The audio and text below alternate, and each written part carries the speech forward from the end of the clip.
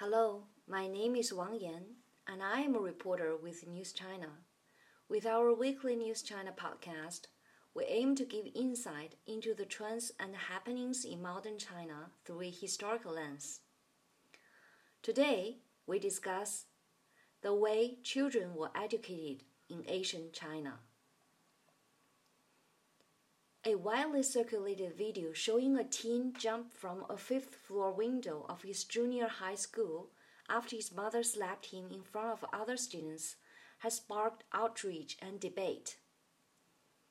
People on social media are divided on who should be held most responsible: the school, the 40-year-old boy, or his family. The tragic case has also revived discussions on the influence of family life on child development in China. Tragic family of origin, a term taken from family counseling, has become a hashtag in recent years after stories of conflict between parents and children, either real or depicted in TV and film, shocked the public. These cases and online discussions are reflecting deep societal concerns over the state of education and parenting in China.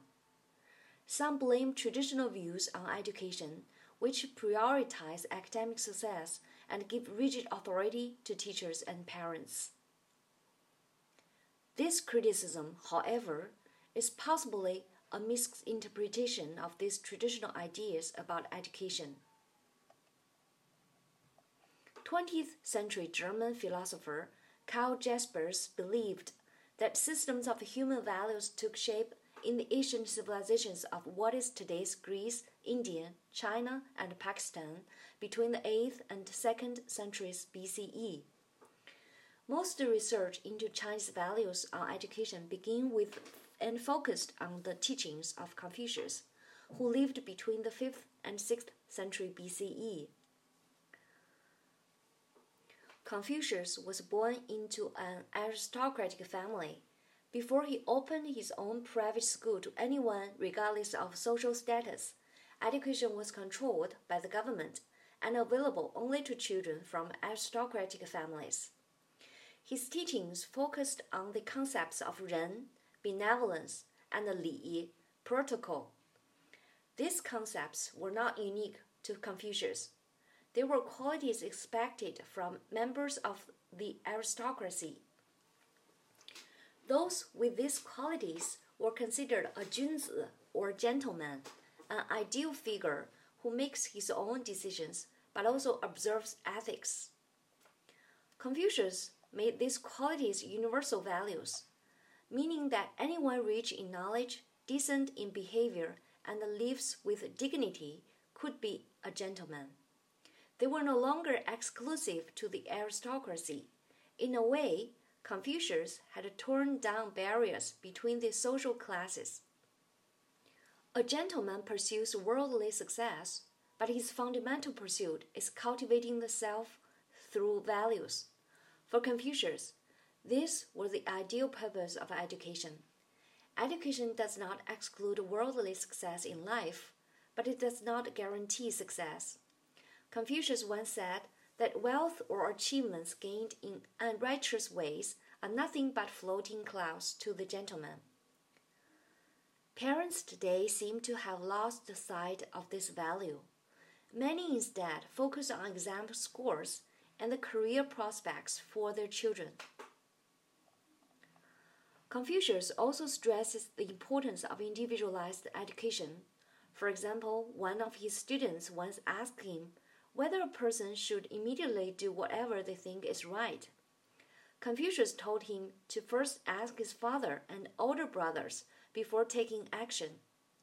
But when another student asked the same question, Confucius said the opposite.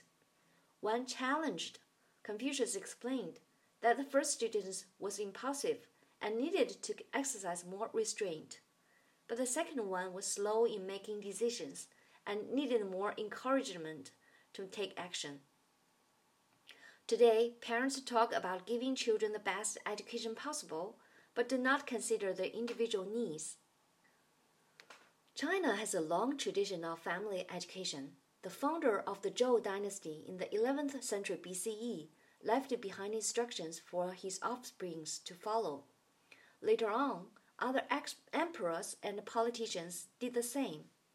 However, it was the Yan clan that passed down what is widely recognized as the first written book of instructions for family education. Its author, Yan Zhitui, was a 6th century politician and educator. At that time, the Sui dynasty had united the northern and southern dynasties in a power reshuffle that saw an imperial family once again ruling over the wealthy and powerful clans. Ever since, the significance of the family unit became more cultural than political. In his book, Yan Zhitui relays the principles of dealing with family affairs, including relations between siblings, spouses, fathers, and children, as well as his ideas on education and world views.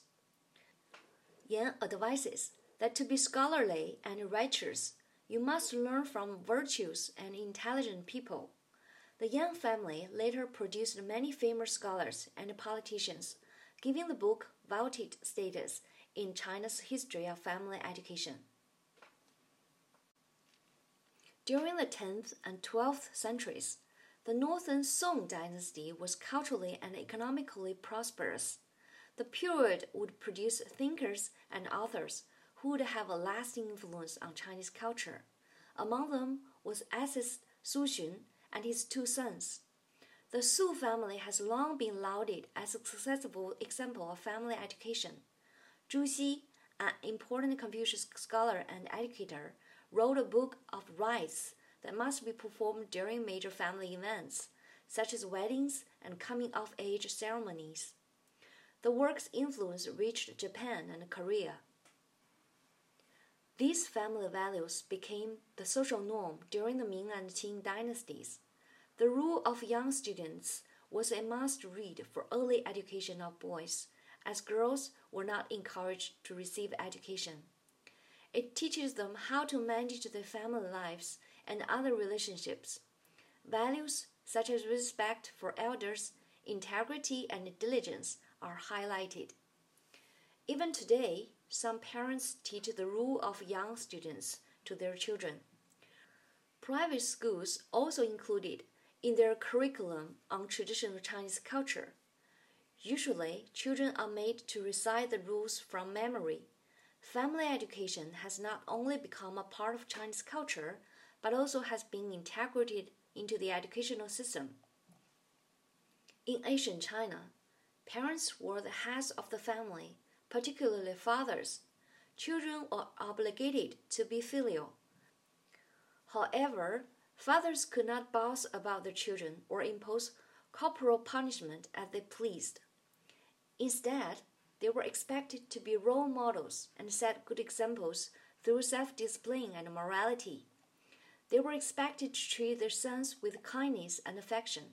Otherwise, according to the Yan clan's book, their sons would be disobedient. Looking back, values were central to schooling and family education in ancient China. Cultivating men to become gentlemen of integrity and kindness was the essential pursuit of this value system. Educators, from tutors to parents, were expected to set good examples and take the individual personalities of children into consideration. It seems that these recent tragedies resulted from people losing control of their emotions and behavior, not traditional ideas about education. Indeed, there would be fewer such tragedies if the Chinese education traditions were properly understood and followed. That is the end of our podcast this week. Thank you to our writer Dr. Zhang Yue, editor and translator Li Jia, and copy editor JT. We hope you enjoyed it, and thank you for listening. See you next week.